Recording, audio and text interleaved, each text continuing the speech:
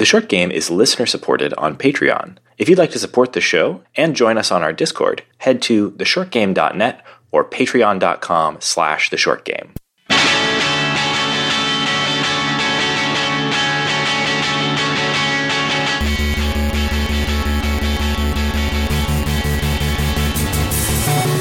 Welcome back to The Short Game. This is a show about short video games, games that respect your time. I'm Reagan Kelly, and this week I am joined by two of my co-hosts and a guest.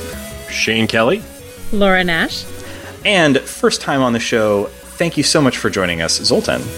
Thanks for having me. So, you and I have only met one time, but Shane knows you a lot better than I do, so I'm going to let Shane properly introduce you, but thank you for coming on the show. Absolutely. Thanks for having me. Happy to be here. Yeah.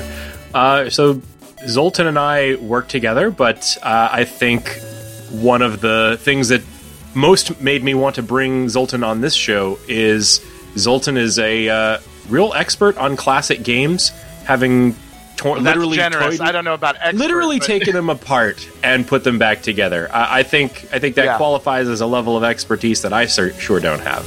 Own it. And we haven't had a whole lot of episodes that were explicitly about arcade games, which is probably your biggest area of expertise. But I did know you were a big fan of Super Metroid, so I thought this would be a great chance for us to chat. Yeah, absolutely, guys. And what Shane's getting at, if you don't know, is that I love to restore and rebuild classic arcade machines. So I have 13 classic arcade machines completely restored here. And Super Metroid has been a love of mine forever. I've been a long-time listener of the show. So when Shane told me you guys were doing this, I basically begged to come on here to be able to talk about it. So thanks again for having me. And we can really use the help because this was one that, for whatever reason, I mean, as Shane mentioned, we're talking about Super Metroid this week. This is a game that every time we talk about, what makes a great short game, people often bring up Super Metroid. It's one of the people being my husband. Yeah, people being all of our listeners. Super Metroid is one of the most well-regarded and beloved games of all time. And depending on how you approach it, it is a pretty short game, particularly by the standards of 1994.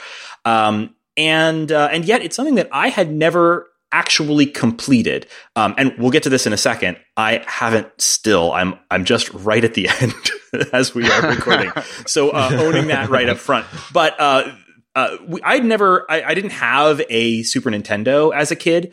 And even more than that, I know a lot of people didn't have a Super Nintendo and then were able to play the game along the way between 1994 and 2020 because of things like emulation. But for me, I didn't have access to a Super Nintendo.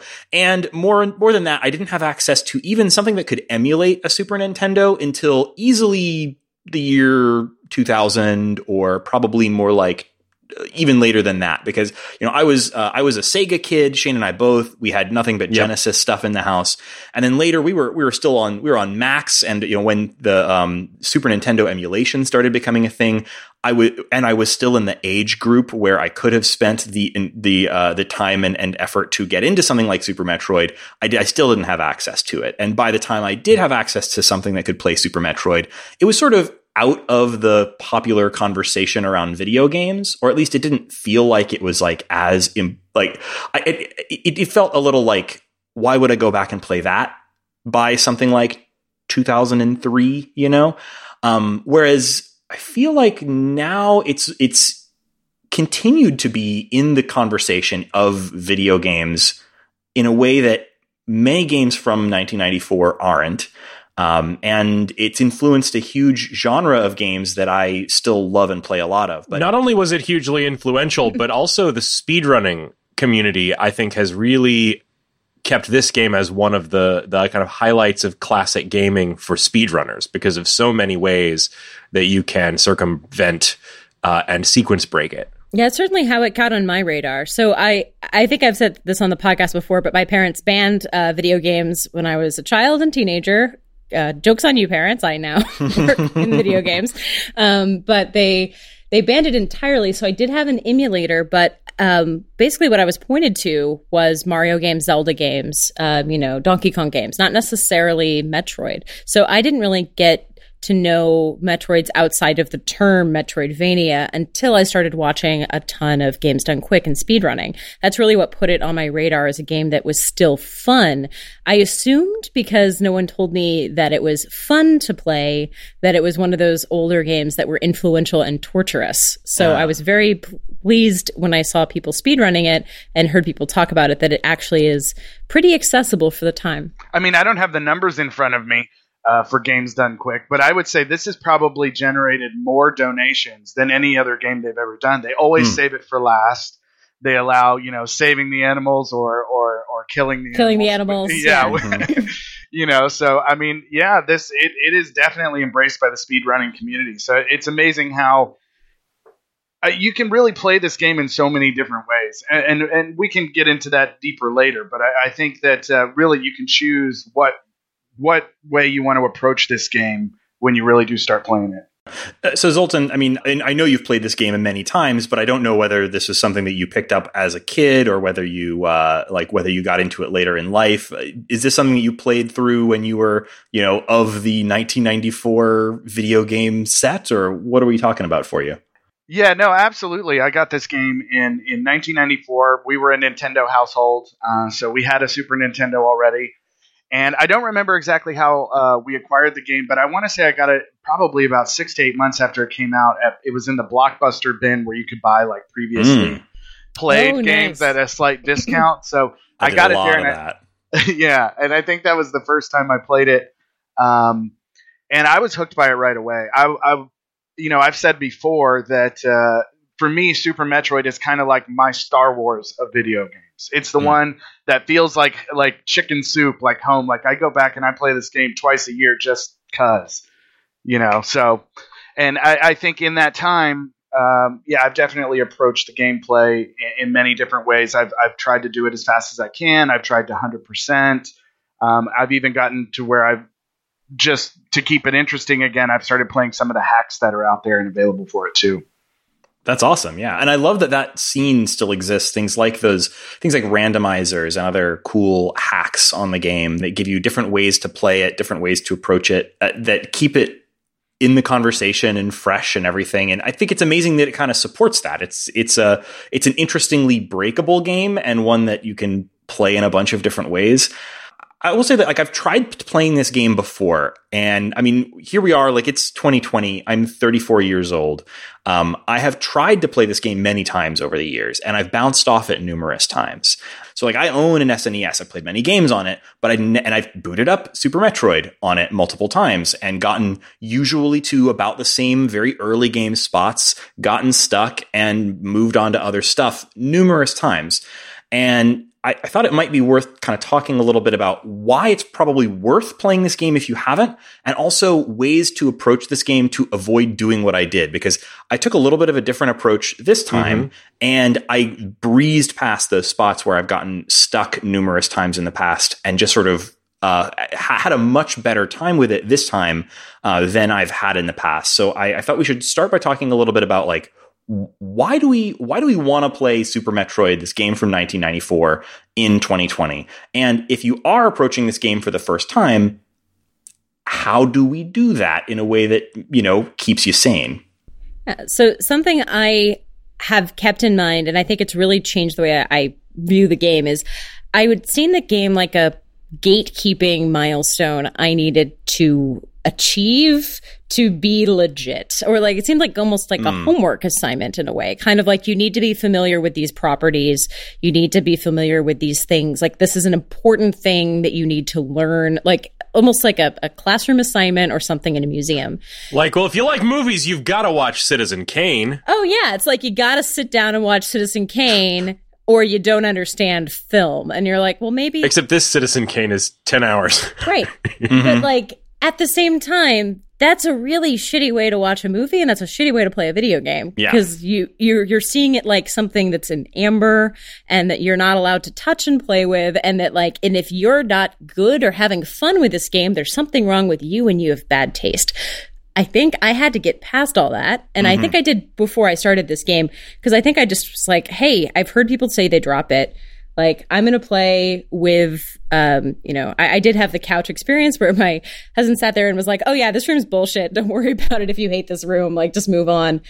There's other versions like that on the internet too that will tell you that. But I think I gave myself permission to just have fun playing the game. And if I got stuck, it wasn't that I was bad at gaming.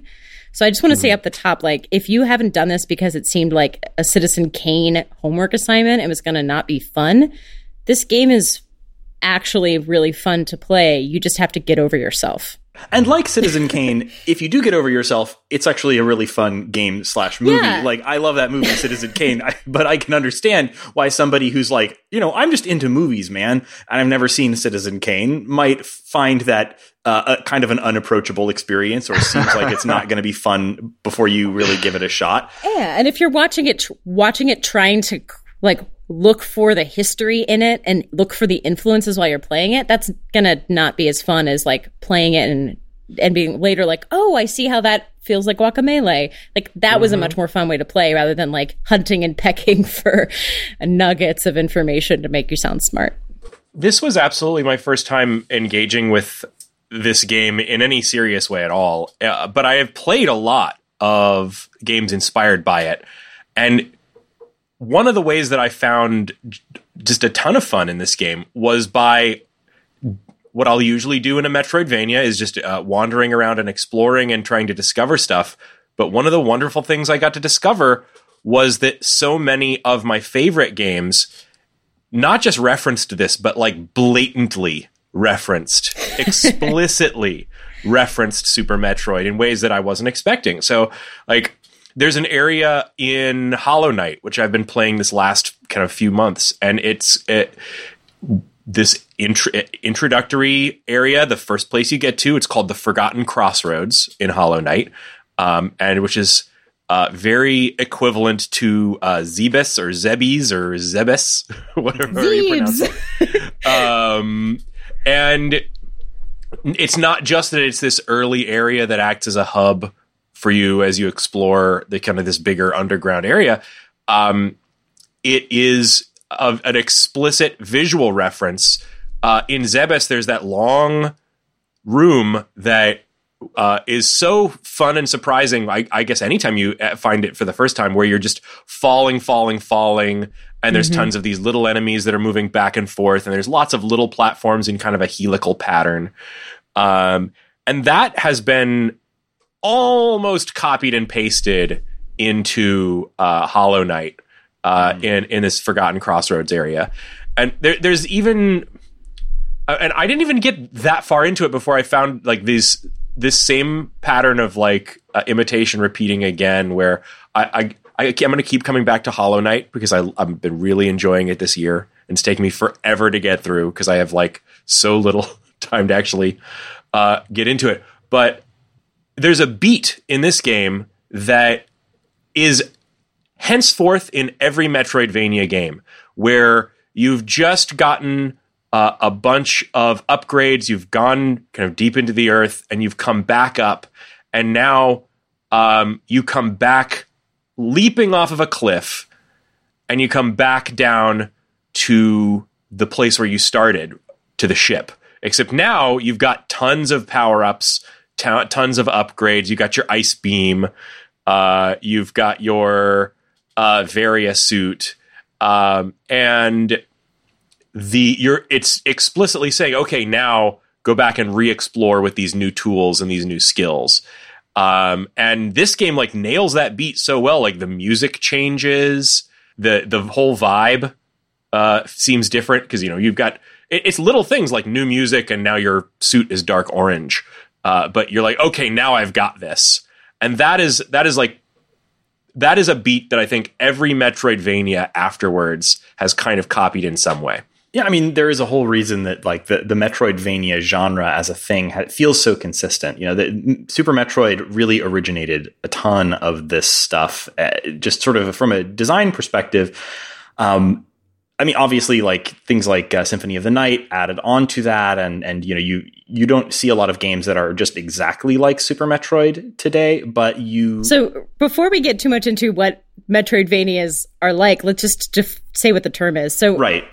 Metroidvania, it's games like Super Metroid and like Castlevania, hence Metroidvania. But what that means is it's a game where you keep going back and forth in the same area and you get more and more skills that unlock more areas. So you're revisiting maps you've been to, but you now have new skills that'll unlock new portions, let you go to new areas. You can jump higher. You can, open new portals, all kinds of different things. But we could spend this whole episode, I think, going into like the specifics of like what constitutes a Metroidvania. But I think the key thing for me is just that it's a platformer, a 2D platformer usually, that is designed around exploration, and in which there are upgrades of various sorts.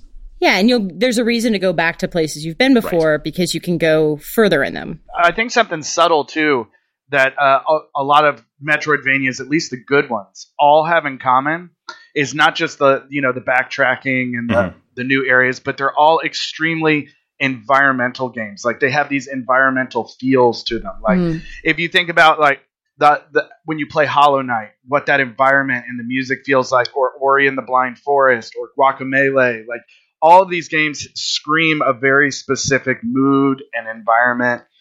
Symphony of the Night does the same thing. You know, they got style.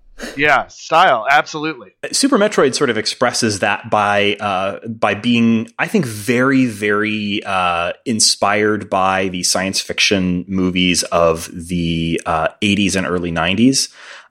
This very much, and movies in particular, like this is a game that like feels very much inspired by films like Alien. And I mean that in particular, but other just sort of science fiction films of that era. Is the enemy Ridley named after Ripley?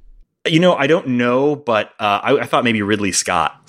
Oh yeah, that also makes sense. Yeah. There's always been connections between the Alien universe and kind of the Metroid universe, especially even the first Metroid game feels just like Alien, right. The music, the intro, the way that it starts up, the logo, they're extremely similar for sure. Yeah. And then I think also because Star Wars was still so very much in the popular culture, like this doesn't necessarily draw on Star Wars for its feel, but something about the setup of this being the third in the series and the intro of this game has a sort of like a Star Wars feel to me, in that it's like, it doesn't start with, like every Mario game starts with, well, you're Mario. It's the same as the last Mario. Have at it. But this game specifically it says Metroid 3 on screen. It's just in media res. Bam. Yeah. And it gives you a full on voiced intro. The galaxy is, the last Metroid is in captivity. The galaxy is at peace. And like, we're all good now. And it's literally like that shocked me when it happened. Yeah, it's literally showing you scenes from Metroid 1 and Metroid 2 to kind of say this is a continuation of that story. This is essentially the equivalent of that like crawl at the beginning of like Return of the Jedi or something, where it's like, yes, everything that you remember from the last film happened. We are leading you into a sequel. We're starting in media res and things may be a little different than they were at the last second of the last film. But like, here we are. Metroid starts by telling you, yes, if you played those old Metroid games, this is a continuation of those, and in a very film-like way kind of leads you into the experience. And that was totally new for 1994. Like I've played a lot of games from this era over the years, and nothing I've played has this level of like feeling like it's part of a larger series with a continuation of the plot between multiple entries. That feels like you're forgetting the 20-minute movie at the beginning of every Mario game, where they reestablish Luigi and Mario's like troubled relationship and explain the source of their incredible jumping powers. Right? Yes, absolutely. That happens every time. Yeah, it's the space boots. What's amazing is they have this great, at the beginning of the game, they have this big intro, right? That's very cinematic and sets up the story. And then think about this. After that intro, you don't talk to a single person the rest of the game. There is no text. There is no, you're not interacting with any other, you interact with the animals a little bit, but they don't talk to you. They kind of obscurely show you that you can do what they're doing, like the wall jumping they try to teach you, or the little dinosaur guy in the cave that teaches you how to jump, do the power jump or whatever it's called. Shine spark, which the never shine says spark. That That's word. it. I had to learn that from the guide. But like, why is it called a shine spark? I don't know. You're shining when you do it. That's cool.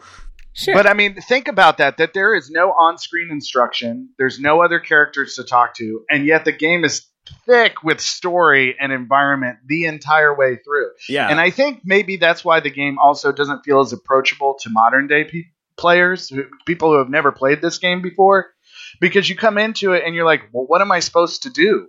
Like there's no words on the screen telling you, like, tutorial wise, like what you're going to press, what you need to do next. There's no missions. You just have to make your way in this environment and, try to survive. The lack of signposting and guiding that the game gives you is something that kind of defines this whole genre of games.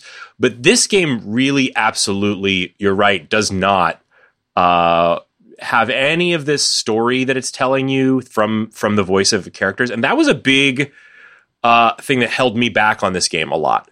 I am used to having this kind of a game really have a lot of,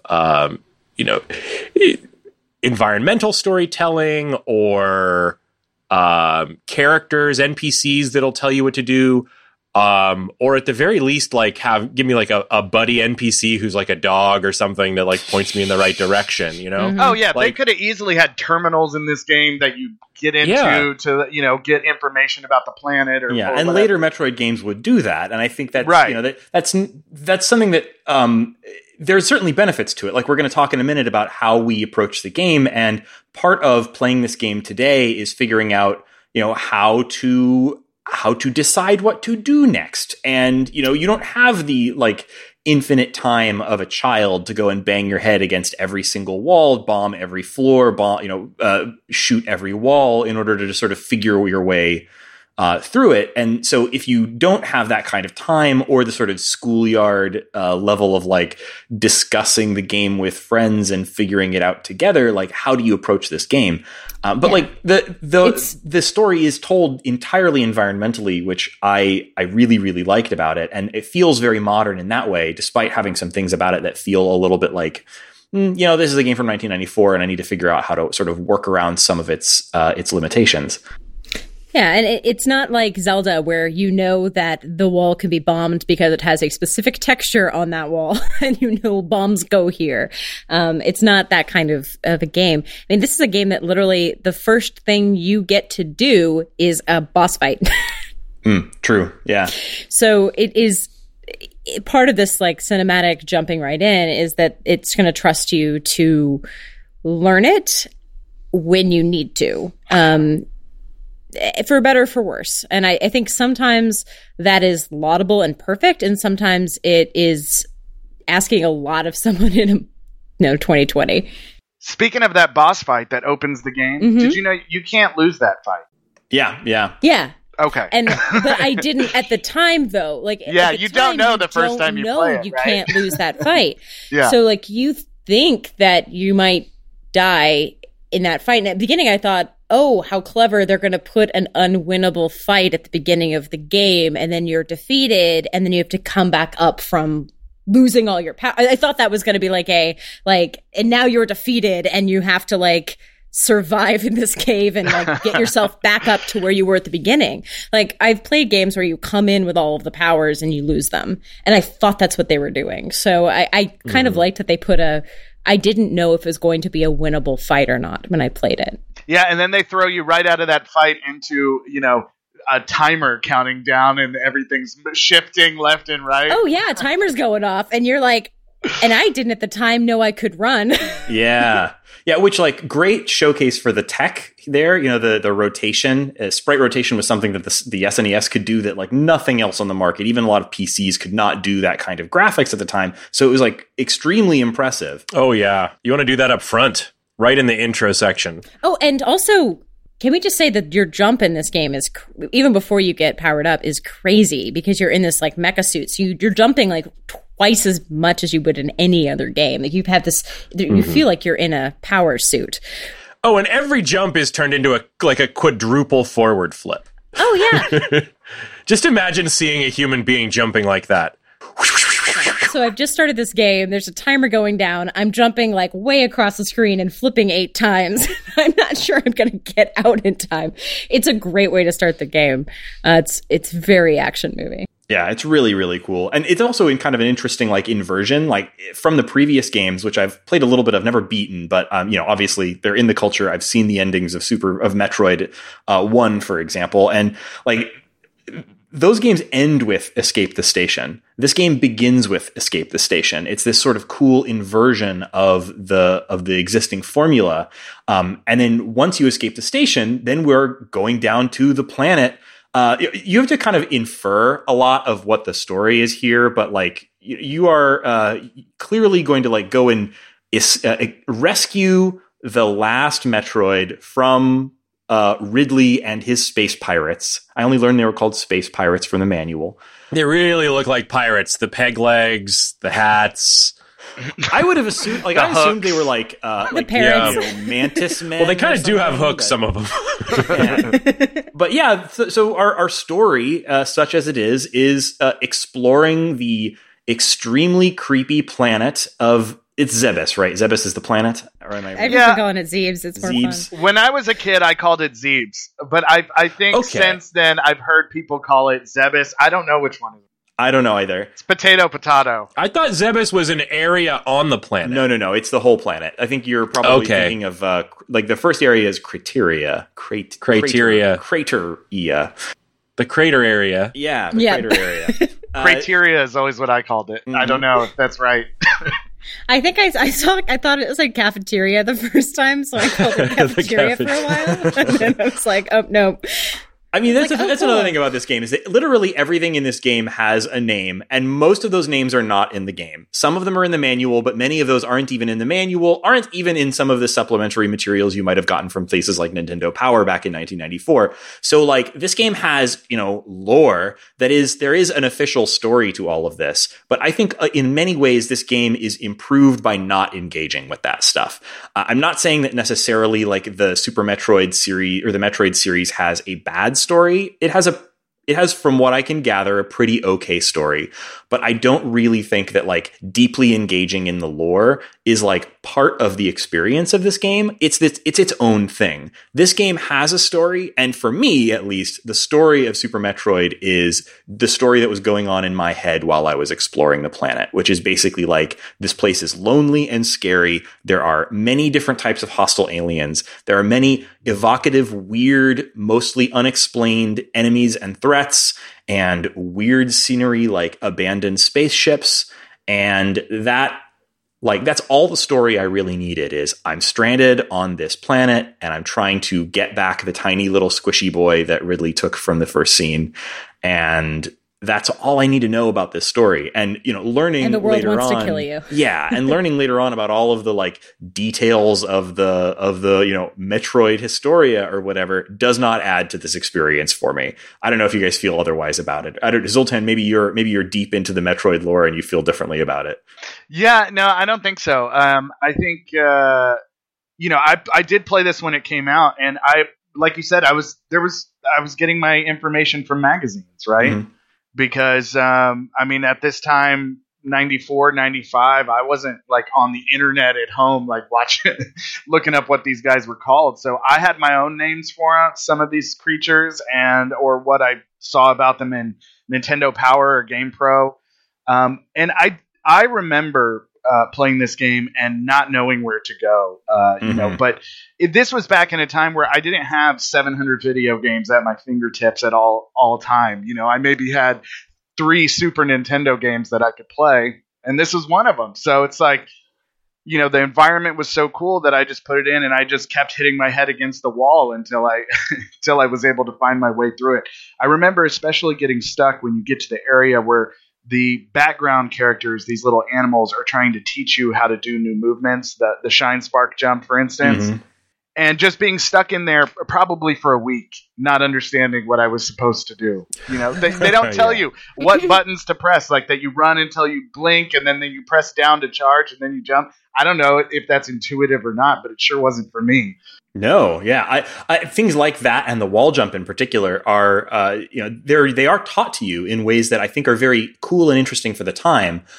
Showing rather than telling is a great game design tenet that I think lots of folks could learn from, but it's also still really hard to execute. This game requires a pretty high level of precision with some of its inputs in order to execute some of these actually totally required moves. Things like the wall jump does not work the way that you expect, or at least not the way that you expect if you're a modern game player who's played a lot of 2D platformers from today that have wall jumps in them. Most of the time, you just jump against a wall, you hit jump again, and you're doing a wall jump.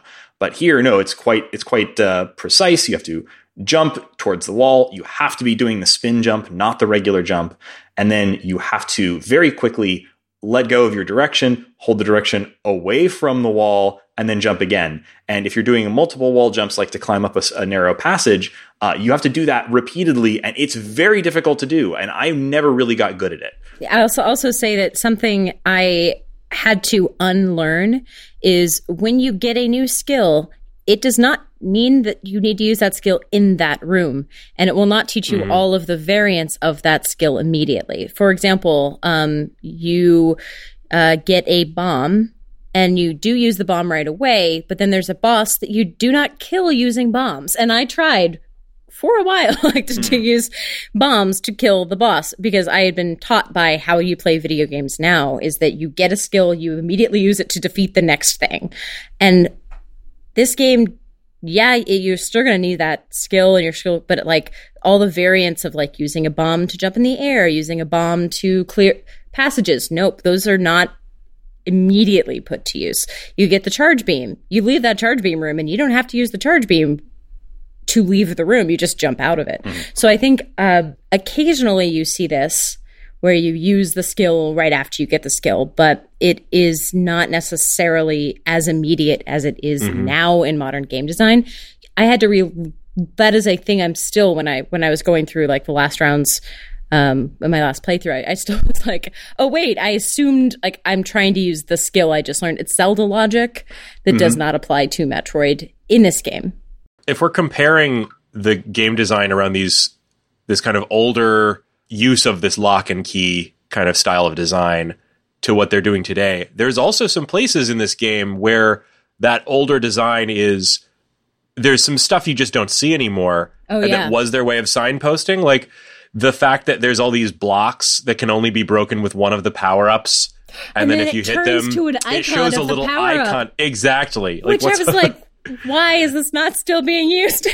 They kind of use it in Guacamelee with colors, to be fair. Yeah, it's a very strange little bit of design, although it makes sense. This Laura, I think I do want to give the game credit. You're talking about how it doesn't always use that sort of you've just gotten an upgrade and then it tutorializes using that new power by making you use it to escape that area. Yes, this doesn't do that every time, but also this was among the first places that you saw that as a design. And you still need it in the next 5 minutes. Right. It's just not in the same room. So it's the place where they've put that limit of you must use the skill 4 times in the next 5. It's not you must use the skill 5 times in the next 30 seconds. Yeah. It's the next 10 minutes. But when modern games do that, it very much feels like a inspiration drawn on games specifically drawing from this. This is the origin point for a lot of that style of game design. And in many ways it does, later games have kind of refined it, but this game gets a lot of credit for originating a lot of that sort of design language of meaningful upgrades that provide multiple benefits, including benefits that you directly need in order to navigate out of wherever you got the upgrade, which is a pretty important game design idea that yes, Zelda did something kind of similar, but not exactly. This is really where I feel that idea comes from. And to its credit, it will not let you leave the region without fully exploring the powers that are necessary. There are gates that are placed that seem like it was a combat technique, but you must use it to navigate as well. And then that is definitely an innovation here. So we're talking a lot about some of the specific game design stuff that stood out to us here, and I want to continue kind of talking about that a little bit. But for folks who are trying Super Metroid for the first time now, like me, that was me too. Yes, me too. Which is a bit of a weird thing to be doing in 2020, but hey, we've all got a lot of time on our hands. Do we though? Yeah, that's true. Do we though? So we've all got a little bit of time on our hands, hopefully, maybe, and we're all maybe sitting down and thinking, well, I've played all of my video games. Wouldn't that be nice? And now I've just come down to Super Metroid, right? If you're doing that, and it's not 1994, you don't have the Nintendo 900 number to call when you get stuck. You don't have the Nintendo Power subscription. You don't have the older brother that has already played the game and can tell you how to get unstuck when you're stuck. Except for me. Right. Like, how do you play this game today? Because I feel like a lot of games from this era, it was designed partly with obscurity as part of its design. It was designed for people playing this. You've got this cartridge. This cartridge is supposed to last you a while. So many of its mysteries are truly obscure in ways that probably you wouldn't see in a modern game. And that can mean that this can cause you to bounce off of this game. It definitely did for me at various points. But there's, obviously we've got the internet now. How are we all approaching this? And I thought I'd start by kind of explaining my approach here, which worked well for me, but I figured you guys probably have other approaches. This time around, I decided I knew I was going to need a guide. But I have tried playing this game by looking up guides on the web before. I have looked up various different walkthroughs and found them a little too annoying to have to reference. And the way of referencing them was always like, oh wait, I'm stuck. Okay, how do I Google for what I need? I don't know what anything's called. What do I Google? Everybody's using terminology that is based on 20 years worth of Metroid lore that I haven't engaged in. I don't even know what to Google when I figure it out. Or yes, I have to try and watch. This was my problem. Right? Or like I try to watch a YouTube video or something. Things are dripping from the ceiling room. Not helpful. Yeah. So like I was not finding that useful at all. So what I decided to do that was actually very, very useful for me was I decided to go back to the sorts of resources that I would have had back in 1994 when this game originally came out. And so I downloaded a couple of things. I found these on the Internet Archive, and I'll try to put links in the show notes to them. I found a scan of a walkthrough that would have been in GamePro magazine, the July 1994 issue of GamePro magazine that gave a walkthrough of the game. Just a checklist, a high level walkthrough. Actually, there's more than just the checklist, but that's the main thing I ended up using. And then also there's a Nintendo official strategy guide that they also published contemporaneously with the game that's full of beautiful illustrations and everything. And I thought, okay, if I were playing this game in 1994 and I didn't have that older brother, this is the kind of stuff I would have had access to. Let me see if I can stick to this. And in some ways, that ended up being the perfect solution because, in particular, the GamePro magazine, it has Reagan, as your older brother, I do have to comment for a moment that I'm sorry that I wasn't there for you when you needed me. You failed me, you monster. But yeah, it worked really, really well for me in this context because, first of all, being a PDF, I can skim it, I can flip through it. I don't have to watch a 25-minute YouTube video to get to the one thing that I need. And it's not using a bunch of terminology I don't know, or where it does, it's all illustrated with pictures. That was helpful. But specifically, the thing that GamePro did that I found really, really useful was they had a checklist in it that wasn't full of spoilers. It didn't just say, okay, go here, then shoot this, then go there, then do this.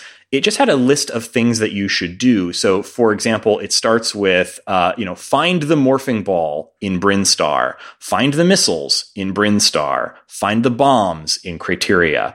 And I knew that I needed to do these things in this order. And I knew roughly like what region I was supposed to be exploring to look for them. And that approach, having a checklist and knowing what zone something was in without having like specific step-by-step guide meant that I got to keep a lot of the feeling of like exploration while not having to spend enormous amounts of time feeling lost or exploring zones that aren't even where I needed to be. So I'm going to put some links to this stuff in the show notes. I found this to be extremely helpful.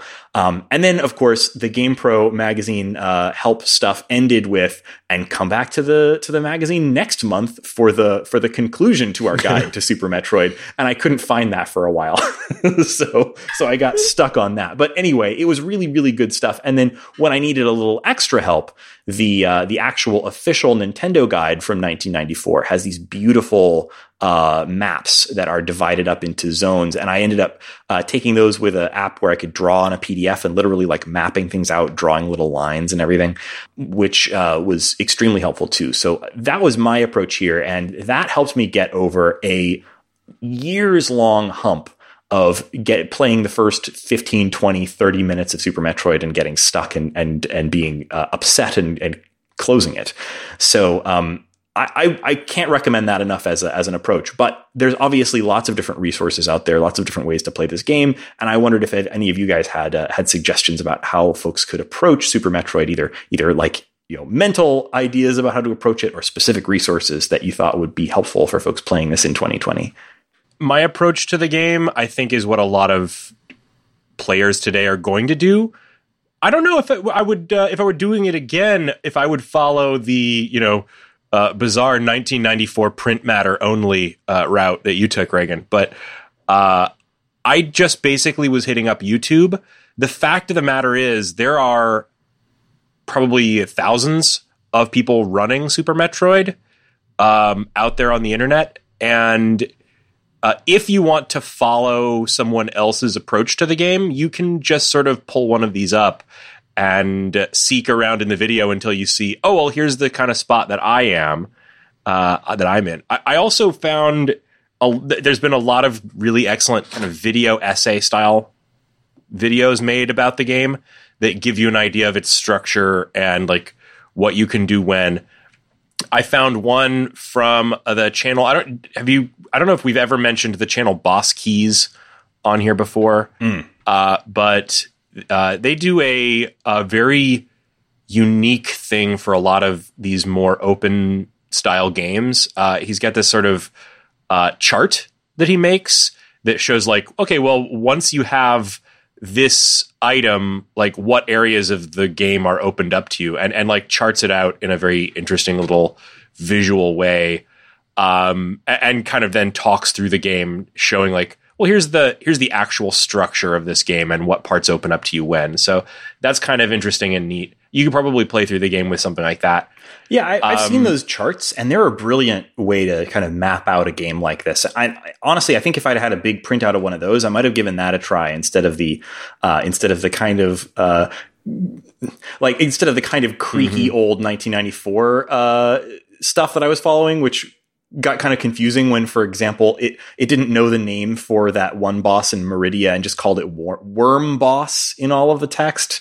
Or like, there's stuff about it that's sort of like of 1994 where it didn't really necessarily know all the best tricks that we know now. You know what I mean? So I would have loved to follow along on one of those cool charts that Boss Keys creates. I think I don't know what the perfect answer is, but there's enough answers out there that probably searching around will find you something.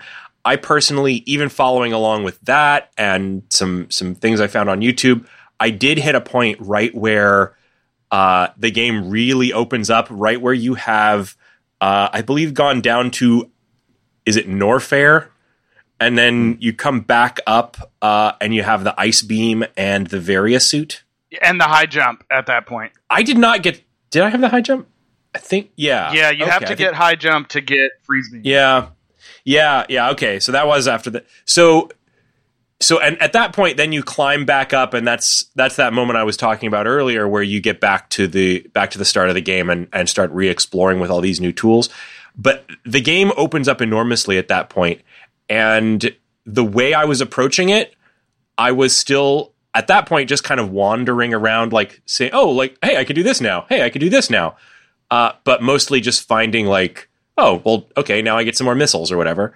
And that's around the point where I started to waste a ton of time in this game. And when we play the games for the show, we're trying to be economical with our time. And that is where I sunk basically the remainder of my available time to play into this game. So I say once you hit that point, that's where I would say you got to be prepared either with a really organized walkthrough like what you had, Reagan, or you're going to kind of wander and get lost in caves, which is authentic, but might not be what you're looking to do. So I was just going to add a perspective, somebody who's played this before, how Sure. I would advise somebody to like approach this for the first time. I think one of the things that I would say is to rely heavily on your map, right? So, and I think Metroid does a good job of generally giving you no more than like 2 directions, maybe 3 tops that you could go at any given time. So, you can find those little map stations and then it'll upload the known world to your map. But if you look closely at that map, you'll notice that there's always like what looks like going to be 1 exit or maybe 2 exit points from that area. So follow the path of least resistance to those areas. And I think that that's going to be super helpful, keeping you from getting stuck. And then I think the other thing that would really help is maybe not even a walkthrough or look at things that you need to do in order. There's so many moves and combination of moves in this game that are not intuitive that I think just watching some kind of tutorial or reading some kind of, something that tells you what are the moves that you can do with these different powers. So, I mean, think about when you go into a ball and you learn to do the bomb jump, like it never teaches you to do things like that. So, things like the bomb jump, the shine spark, there is, even the charge beam, one of the weapons you get super early on, you can hold down and be charged, and when you're flipping in air, you can destroy enemies that way. And it's so powerful at the beginning of the game, but not something that would be intuitive necessarily, right? So I just think that watching a moves list and relying heavily on your maps and follow the path of least resistance. And then I think what happens, especially in maybe about the halfway point to last third of the game, is that the whole world is just going to open up to you. There's not really going to be anywhere that you can't go at that point. And then they start giving you things like X-ray vision. So I don't know if you guys have gotten this far, but later on you get X-ray vision. And that enables you to see the secrets or the breaks in the walls in every room. So then it gives you a reason to go back through the rest of the game and X-ray everything you can find. And then even later on after that, they give you, the space jump and the screw attack to where you can essentially jump continuously. So now there's no heights that are stopping you anywhere. So, but yeah, the moves list and the map, I think, is definitely required before playing this game for the first time today. Yeah, I think the moves list in particular is a pretty good idea because there's definitely going to be places that, like, if you aren't familiar with what all the powers that you can get are, there's going to be times where you're going to get to, like, I don't know, an inaccessible place that you want to jump to, and you might not know if you can get up there yet. And, if you know a little bit about the moves, you might know, okay, this is probably something that I need the shine spark in order to get up there. Or this is probably something where I'm going to need the ice beam in order to freeze that enemy and jump on them as a platform. Oh, that's a great example. Yeah. Yeah. And like, if you don't know that exists, you might see that spot and waste a bunch of time trying to figure out a way around it or up there that you don't have access to yet. Yeah, and I played this with the equivalent of an older brother, which was my husband watched me play, and then occasionally would be like, "Oh yeah, this room is bullshit. Don't worry if you get stuck here. Like this is a notorious room. Don't worry about it." He's like, "This room is called the New Bridge." The New Bridge. Yeah, and I'll say like, if you're looking in any article written around the time the Wii version of this came out, don't read any of the commenters because they're all awful. They're like, you can't play this game if you need help. It's dumb. Most people played this game with help in magazines at the time. But I'll say, like, what really helped me was he didn't tell me how to beat stuff, but occasionally he would look up, like, a controller schema and be like, hey, just look at this diagram. Like, you're getting stuck because you don't know that there's buttons that do things. Yeah. You mentioned the New Bridge, which was like, I mentioned that I've bounced off this game multiple times, and that is one of the things. I'll explain what that is. There's a room where you think you can't get through it, and you try a lot of things. You have to run across a bunch of tiles that will fall through, and you just keep falling through, and you feel like you have to have a skill that you haven't picked up in the area to get through it. But it's just that you've never been told there's a dash button. Yes. I didn't know that this was called the noob bridge. Yeah, I remember this room very well. Nate got stuck here. I've been stuck on that many times, and it ended at least a couple of my early attempts to play this game because, like, I thought, like, oh, I know, based on just knowing a little bit about the game, I know there's some kind of a speed booster item later in the game. I must just have to come back here later once I've got the speed booster item. But no, you know, if you think that and you just give up there, you are just going to spend the rest of the game stuck in that area. There's no other way out. And apparently, at the time, and ever since this game has come out, it's killed so many people's runs because they just don't know that there is a dash button. Yeah, and why would you?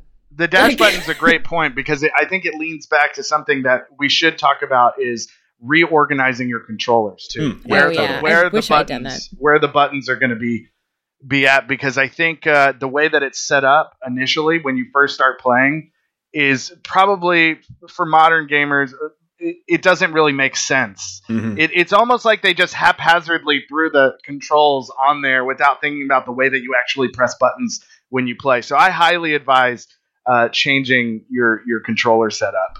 You played on an SNES controller, right? I've played it on a SNES controller. I've played it on, a random Raspberry Pi controller, and I played it on my Switch this morning.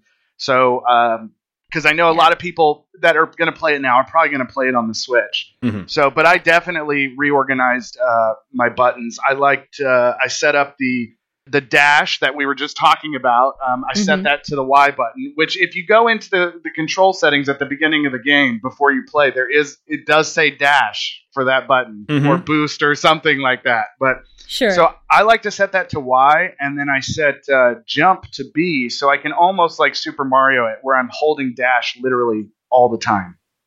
So I'm running everywhere. It helps with your jumps. It helps, it just moves you along faster. And then I set A to fire. And then I know on the Switch it's really annoying. Select is on the way over on the other side. The little negative button at the top is how you change your missiles, which is really hard. Mm-hmm. It's really hard. Yeah, so I switched my weapon select to X because in the setup, X is or one of the buttons is generally your weapon cancel, and you essentially don't need a weapon cancel. You can use X to select your weapon, and then you can press X to select back to your regular blaster. You just maybe have to press it 2 or 3 times. Which you have to do in the select button anyway. Yeah. So. Yeah, that's actually a really good idea, and I don't know why I didn't think to do that this time around. I was vaguely remembered that this thing's menu does give you that option, but I kind of forgot about it this time because for whatever reason, it's not something where like there's not like a pause menu you can go into in order to change settings like you probably would find in a modern game. No, you have to quit. Yeah, you have to quit. You have to like go back to the home screen or not home screen, but like main screen, like title screen of the game in order to set that. And given that I was playing this on a Switch, I never really went back to the title screen because, there's a suspend mode on the Switch. I just left it suspended or used the built-in like save feature so that I could switch to a different game and come back later where I left off. I never reset back to the title screen, and so I never went to that menu and reconfigured it. I don't remember control remapping even being all that common on console games in the 90s. I just don't think it was super common at all. Yeah, I remember like we were playing a lot of Genesis games at the time, and they would usually have an option for like, okay, is it A jumps, B shoots, or B jumps, A shoots, or what have you. Like that was usually an option. But it was usually like pick between these 2 control modes, whereas this gives you an option to specifically choose what button each function goes to, which is like really nice considering good accessibility. Yeah. So good call out there, Zoltan. I definitely will do that the next time around I play this because I cannot tell you how annoying it was hitting the little tiny minus sign on the left Joy-Con to switch weapons in the middle of a boss fight. I can only imagine. Yeah. Yeah, I did in one of the early ones where the swinging Venus flytrap is running around and it opens up and you shoot it. I just found a corner Oh yeah. Yeah, there's a little corner you can duck You into just a duck ball in the corner, and just hang and that's out. Yeah. I would only weapon change in that corner because it was like so slow. But it's totally doable. And you're right. Like, I think probably mapping like weapon select to one of the face buttons and having weapon cancel beyond select is probably the right way to go. Otherwise, I got used to the controls. It was a little odd at first having like this game kind of the default setup has you putting basically your thumb on X and A, which like every other SNES game and most modern games would have your position with your, sort of default thumb resting position on like Y and B, if that makes sense. So it just feels weird. But once I got used to that, I felt like its default setup for the like jumping and shooting made sense to me. But I'm definitely going to explore the different options for weapon selecting because that was always bad. Same thing here. Mm-hmm. Mm-hmm. So listeners of the show probably know, like, we're not always in the business of going through beat by beat, moment by moment through a game. And this game has, there's a lot of cool specific moments and stuff to talk about. If you're interested in a beat by beat deep dive into the zones and mechanics of Super Metroid, I can point you to other podcasts. For example, my favorite retro game podcast, Watch Out for Fireballs, did episode 100 on this, and they did a really, really great job of kind of going into great depth about each zone in order, talking about every upgrade, every moment. And I enjoyed listening to that. But I thought maybe we could take a quick second, talk about any specific moments, beats, maybe even just upgrades that really stand out to any of you guys as something that you enjoyed using or thought was interesting or anything like that. I can kind of start, and I wanted to talk a little bit about my favorite boss fight in this game, the fight with Crocomire. Okay, so I know Crocomire is about sort of midpoint here, and the boss fights are kind of tough. I don't know if you guys... I know Zoltan's fought Crocomire probably dozens of times, but I don't know if you guys describe what Crocomire means, because I don't know the names of these things. Me and him have history. Yeah, Crocomire is red, and he's got multiple eyes, and he's kind of like a big, squat dinosaur. And he's in Norfair, so he's pretty far into the game. He's kind of deep in the ground. And Crocomire is...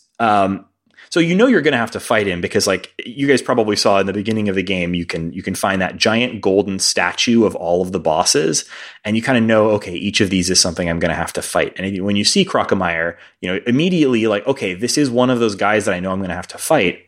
But I didn't initially attack him, and he didn't attack me, and that was a really wild moment because, like, okay, the music starts spinning up, but I'm just standing there, and so is he. Just sort of like a little standoff, right? And after a minute, I was like, oh, I guess I'm supposed to start the fight myself. I was like looking around, I was like, can I get around this guy? Can I jump over him? Nope. Is there another way out of this room? Nope. Big boy. He just stands there. And I thought that was kind of a cool moment. And then once I finally did start the fight, first of all, it's the boss fights in this game are not my favorite part about Super Metroid. And I think, in terms of design, Super Metroid's boss fights a lot of them are very much just sort of like, shoot the guy in the mouth or in the eye, use your big bombs or something. There's not a lot of very creative design, but where they really, really nail it is in sort of the aesthetic and the sort of mystique of the bosses. And Crocomire is a really cool, gigantic, scary-looking sprite, very, very dramatic for the SNES. And once you the fight with Crocomire is mostly about sort of pushing him off of a platform because you're in a room that has a spike wall behind you, and he'll try to push you towards the spike wall to kill you. And your job is to shoot him in the mouth, which makes him stumble backwards into a giant vat of acid. And then he's constantly moving his little arm up and down, blocking all your shots. Oh, yeah. It's kind of hard to do. I definitely didn't get it the first time. But the second time through, I did finally, like, once I figured out, the main thing was that I figured out I didn't have to use the missiles. I could use the charge beam for it because I kept running out of missiles. But you can use the charge beam for it, and it's very effective. And eventually I knocked him into the acid. And it is the most ghastly thing I've ever seen on a Super Nintendo game. So he melts. They spent a lot of their, like, I don't know, sprite budget giving you a really dramatic... It's some Raiders of the Lost Ark shit. I'm melting. Gross. Yeah. And he makes this scream that's like like I didn't know the SNES could make screams like that. And I felt really bad because just like he was just hanging out, man. He was just hanging out in his big cool room next to his cool pit of acid and his cool spike wall, and he wasn't hurting anybody. And then I come down. He literally didn't attack you until you attacked him. And then I push him into a vat of acid that just destroys him. And then there's that incredible moment where you've finished up in the room, you've melted poor Crocomire, and you're looking for the way out. Poor Crocomire. And you think there's no way out. And then through the wall, Crocomire's giant skeleton, apparently he's still alive, even though literally all of his flesh has melted away. And he busts through the wall like he's going to attack you. And I jumped, man. I jumped. and then he just straight up dies. Like you think he's going to, I was on like 1 pixel of health or whatever. And I thought for sure, okay, this is it. But no, he just busts into like, and I was like, I wasn't sure if he was like busting in to try and, get revenge, or if he was like using his last dying breath to be like, oh no, that poor person that had this terrible misunderstanding with me is going to be trapped in my lair. Let me use my last dying breath to let them out. I felt bad for killing Crocomire, but it was also probably my favorite moment in the game. So like, I don't know. Anybody have any other like specific stuff you really liked? Well, I've thought about it a bunch of times. And I think the parts that I love doing over and over again is I love how the pace of the game where it takes you to start like way deep down in the ground, and you're in the ground for, if it's your first playthrough, a long time. And then you finally come up to the wrecked ship. Oh, the wrecked ship. And you're outside in this outside environment with the water and the whole wrecked ship where you go in at first and it's just like ghosts. It's kind of a ghost ship thing going on. And then you finally get to turn everything back on. You get the power running. You get rid of the ghosts. I don't know. Just that segment of the game was super memorable for me, and something that I've every time I play through that part of the game, I just love it. Yeah, my favorite thing in the wrecked ship is coming, you fought your way through the area just outside the wrecked ship, and it's a bit of a hard fight. And then you get inside, and the first thing you find is a save point. And that's very exciting. And then you realize that the save point is deactivated because there's no power in the wrecked ship. And that's the first time you've seen that. Yeah. That's such a cool, like I didn't even know the game was going to pull those kinds of tricks on me. I didn't know that if there's no power, then the save point doesn't work. That was cool. And then of course you find your way through and turn on the ship and that activates the save point. But that was just such a cool, playing with the elements of the game that you kind of thought were these immutable things, right? Like you think saving is just a thing you do in games, right? It doesn't require the generator be on, but it does. And that was just super cool. That's awesome. And then, of course, I think at the end, too, everybody, is there spoilers for a game like this? Because it is, how old is this game? But, the mother brain it's fight. not the point, yeah.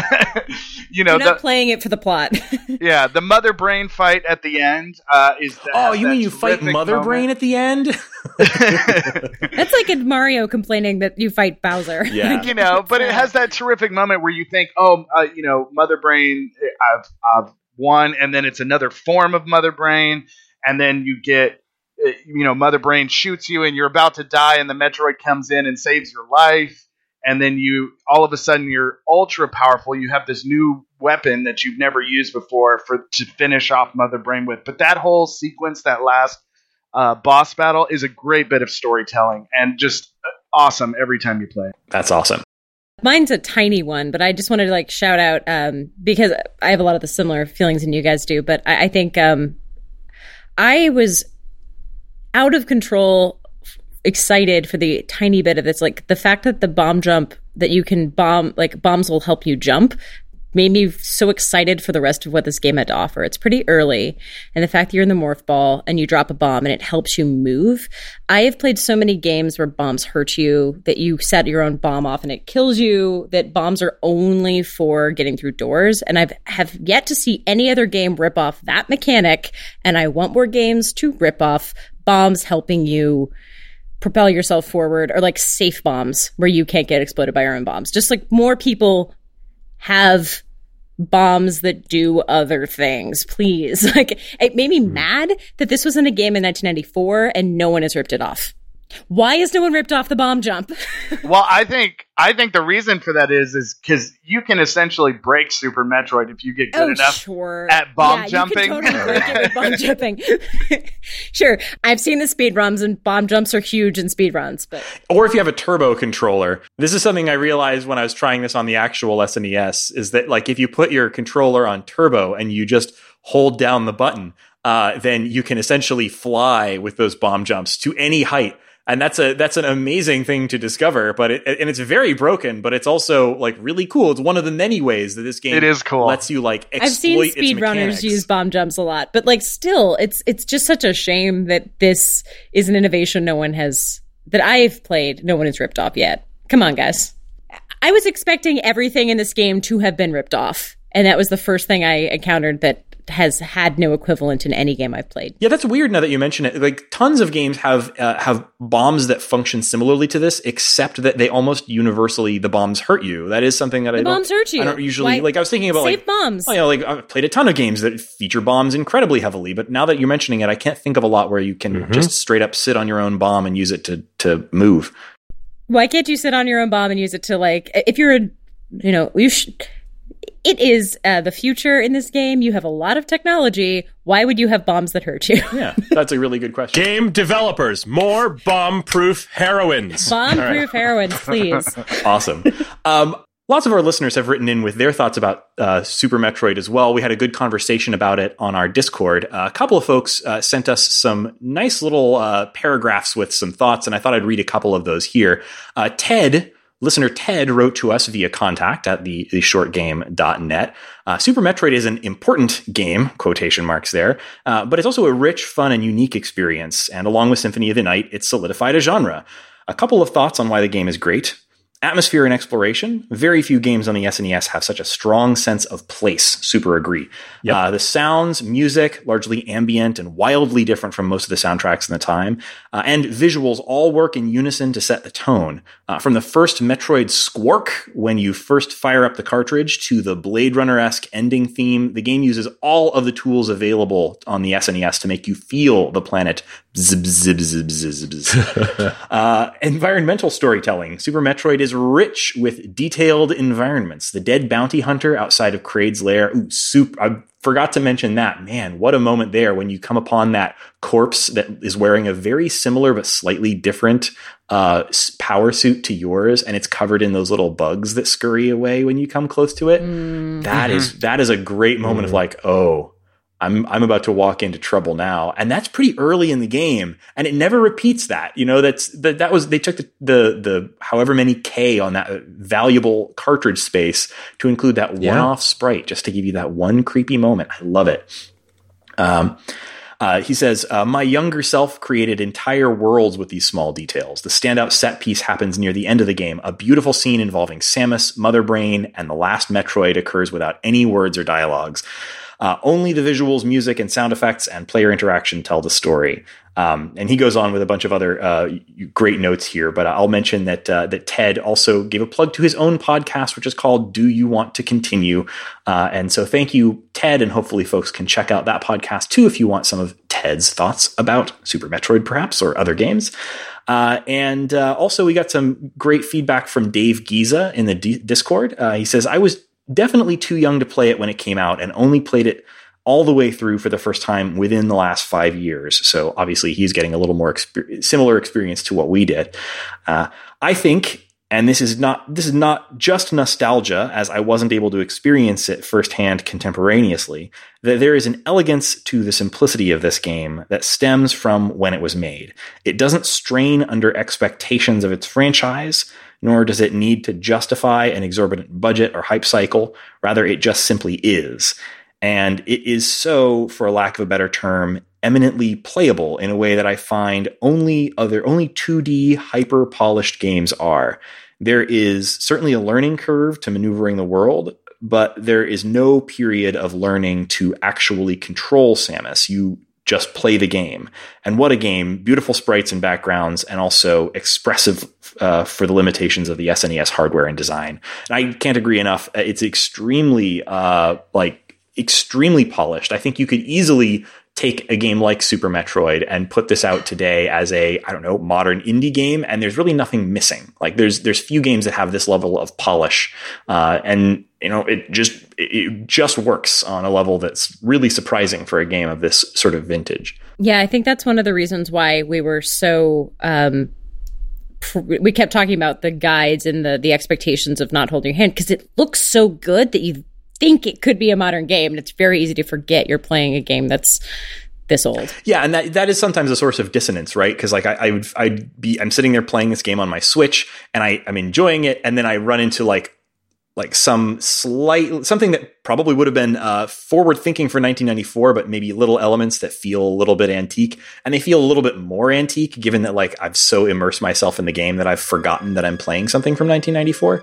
That happened to me several times throughout this game. And the music is just so killer. Oh, God, yes. Ted said it in his review, and when you read that, I was thinking to myself, we can't get out of talking about Super Metroid without at least mentioning the soundtrack. Yeah.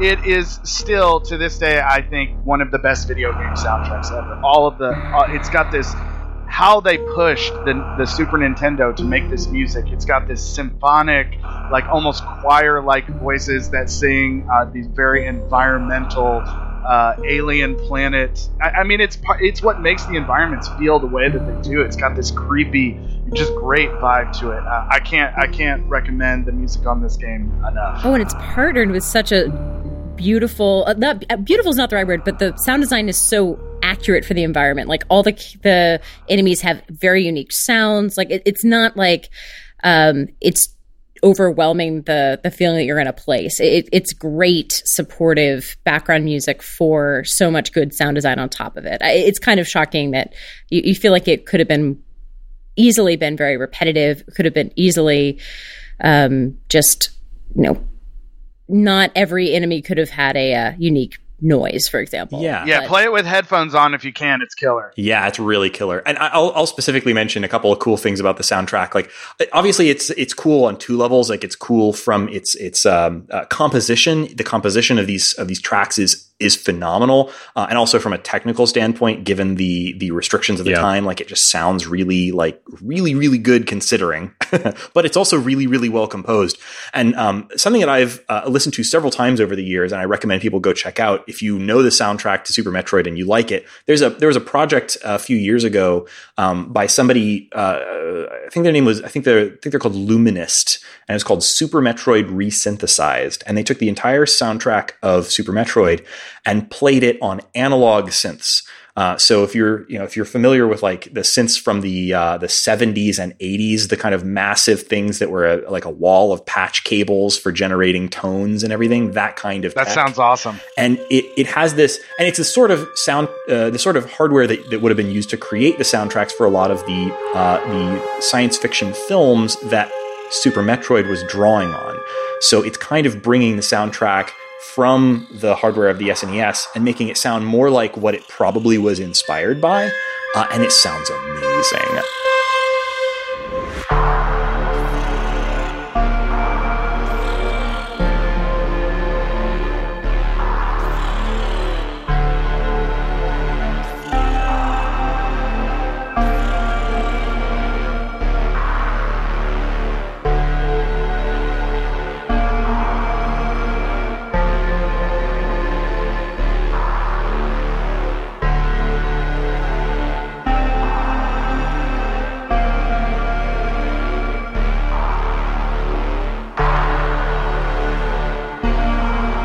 Check that out. If you search for Super Metroid Resynthesized, you'll find those tracks, and they are awesome. And it really sort of highlights how good the composition is on these. Apart from just being great video game soundtracks, like it would fit as a killer film soundtrack or just awesome music. So 100% agree. Love the soundtrack to Super Metroid. I will say the guy that was the main composer for this, Kenji Yamamoto, you will also find his name on the credits for Legend of Zelda Breath of the Wild. Oh. So, yeah. Yeah, I didn't know that. That's cool. That's one of the amazing things about Nintendo is like people who work there, they just work there for life. And like you'll see people in the credits on like a modern Nintendo game that's like, well, this person has been there since the Famicom or something, and they've got this incredible like institutional knowledge. People who've just worked on these games in one form or another for decades. It's amazing. So give us a new Metroid already. I know, right? My God. Okay, and like this. So I mean, when we decided we were going to do a Metroid game, there was quite a bit of talk on our Discord about which one we should do. And I think Super Metroid is probably the right answer in some ways, although I've played more of some of the other Metroid games. So like the GBA Metroid games, both Fusion and was it First Mission? I forget the title. Zero Mission. Are both great and have a little bit more sort of modern design. So, different ways of handling saving games, a little more hinting about like where to go and what to do next. And in some ways that can be seen as good. You'll definitely feel more forward momentum in those games. But in some ways it doesn't. So like, you lose a little bit by not having the sort of feeling of exploring a stark, empty world with only yourself to talk to. You lose a little bit of that when you have a computer telling you where to go next. So it loses a little bit of the atmosphere while gaining a little bit of sort of forward momentum at times. But like they didn't make any 2D Metroid games for years until they finally came out with this recent one for the 3DS, which I haven't played yet, the remake of Metroid 2. It's terrific. Okay, that's good to hear. It's terrific. I loved it. I mean, it's not as good to me as Super Metroid, but it's the one that feels closest to that for me. I really liked it. I know that like people love Metroid Prime and the 3D Metroids, but like I keep hoping that like if Nintendo wanted to, they could crank out a new 2D Metroid every 2 or 3 years. And I don't know why they're not doing that. Like, people would buy the hell out of them. And I guarantee you that there are legions of game designers inside and outside Nintendo that would give their left arm to work on a new 2D Nintendo game. Like, Nintendo, get on it. You should be making one of these every 2 or 3 years. People would buy them. Like, come on. Maybe they don't think they can charge $60 for a 2D game. Yeah, they probably don't, but they probably also don't need to, Like, well, they don't need to. Plenty of but indies Nintendo out there, doesn't charge less than $60 for anything. That's true. They're still charging $60 for 1-2 Switch. Exactly. On sale for $55. Well, that's just my guess. If I had to guess, it's that they don't think they can sell it for $60 and they don't want to. Which is a shame. But, look at something like Cadence of Hyrule. I'm really hoping that like Metroid gets a Cadence of Hyrule treatment, where like an indie developer from outside Nintendo gets access to the property, gets to try something new. That'd be amazing. Release that would be perfect. And again, Cadence came out for $20, $25. Exactly. Yeah. So like I would love to see more swings at this. And like the market is there. You just need to look up the tag Metroidvania on Steam, and you'll see that like half of the games on there are tagged that. Like this is a genre that like has an audience that is just like always desperate for new stuff. And, like it's amazing to me that Nintendo continues to sort of leave that on the table. Yeah, and even the fan community has made some really great hacks for Super Metroid. I mean, you can play versions of this game. Same thing exists like for Zelda, where they have randomizers where items have been moved around to give the game, a new flair. And then there's also people have taken the Super Metroid world and built entirely new sections to it and added enemies. So these hacks are out there. If you know how to use an emulator, just Google it. You can find them out there, but they're really great. That's really interesting. Yeah, adds a whole new way to play a super beloved game like Super Metroid, especially if you're somebody like me and who's played it already over 100 times. It's nice to see something familiar but new at the same time. Yeah, and there's other like fan games out there. I think the one that got the most press was AM2R, another Metroid 2 remake, which is it's great too. Yeah, remake of also. Metroid 2, the Game Boy one, but expanded and done in a sort of a Super Metroid style. That's very, very cool. Nintendo made them take it down, but if you Google it, you'll find a copy. It's totally accessible if you want to play it. I think it's PC only, but there's I think there's ports to things like Raspberry Pi and stuff too. But anyway, it's playable in a lot of places. I'm sure. And obviously, like tons and tons and tons of games draw from this. So, like, if this is your jam, then you'll never lack for one of these to play. I play probably at least one Metroidvania-esque game per year, and it's sometimes the real challenge is just picking which of them is going to be the one that I pick up at any given time, because all the time there's new ones coming out that I'm like, that one looks cool, I'd like to play that, and I just don't have the time. So, hey, if you've got a favorite Metroidvania game, maybe specifically inspired by Super Metroid, something you think in particular makes it Super Metroid-esque, let us know, because we're always looking for these sorts of games, particularly if, like Super Metroid, they can be completed in under 10 hours. Otherwise, it's not quite in the territory for the show. But this one, Yeah, absolutely. I was going to say that one of the things that often holds me back on these games is that, especially due to their, high degree of backtracking and often very open world, like they often take me so long to complete, even the ones that are supposedly short. So I am kind of hoping that our listeners have in their back pocket maybe like a 4 or 5 hour Metroidvania, if such a thing is even possible. Hey, you remember Gato Roboto we played last year? That one was like 2-3 hours, and it was like had the full Metroid More experience. of that, please. So, they're out there. You even had a power suit. Yeah. Zoltan, have you played Gato Roboto? No, I know what it is, though. I definitely should check it out. We loved it. It was great. So, yeah, there's a lot of games like this out there. Let us know if you have particular recommendations. So, Zoltan, thank you so much for joining us on the show.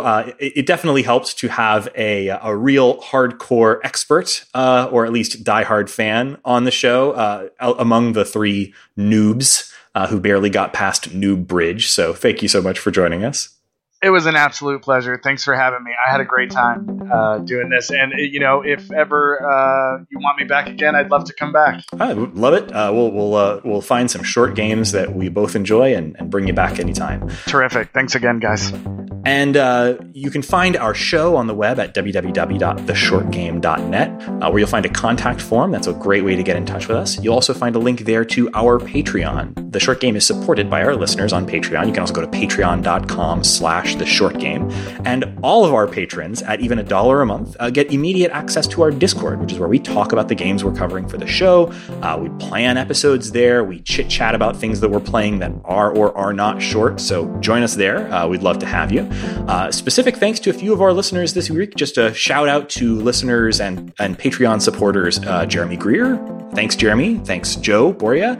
Thank you, John Brainlove. And thanks to Laura Bruyere. So thank you all to all of those listeners and to anyone else who's supporting us on Patreon. You can find our show on Twitter @_shortgame. And you can find me personally on Twitter @RayganK. That's RayGanK. Laura, where can people find you? You can find me on Twitter @LauraJNash. And Shane, where can people find you? Also Twitter @8bitshane. And Zoltan, I don't know if you have a place you'd like people to find you, or whether you'd prefer they stay away, but do you have anywhere you'd like people to find you? I don't have anything to plug here. Just thanks for having me again. I had a blast. Yeah, thank you, Zoltan. And thank you to all of our listeners for listening to The Short Game.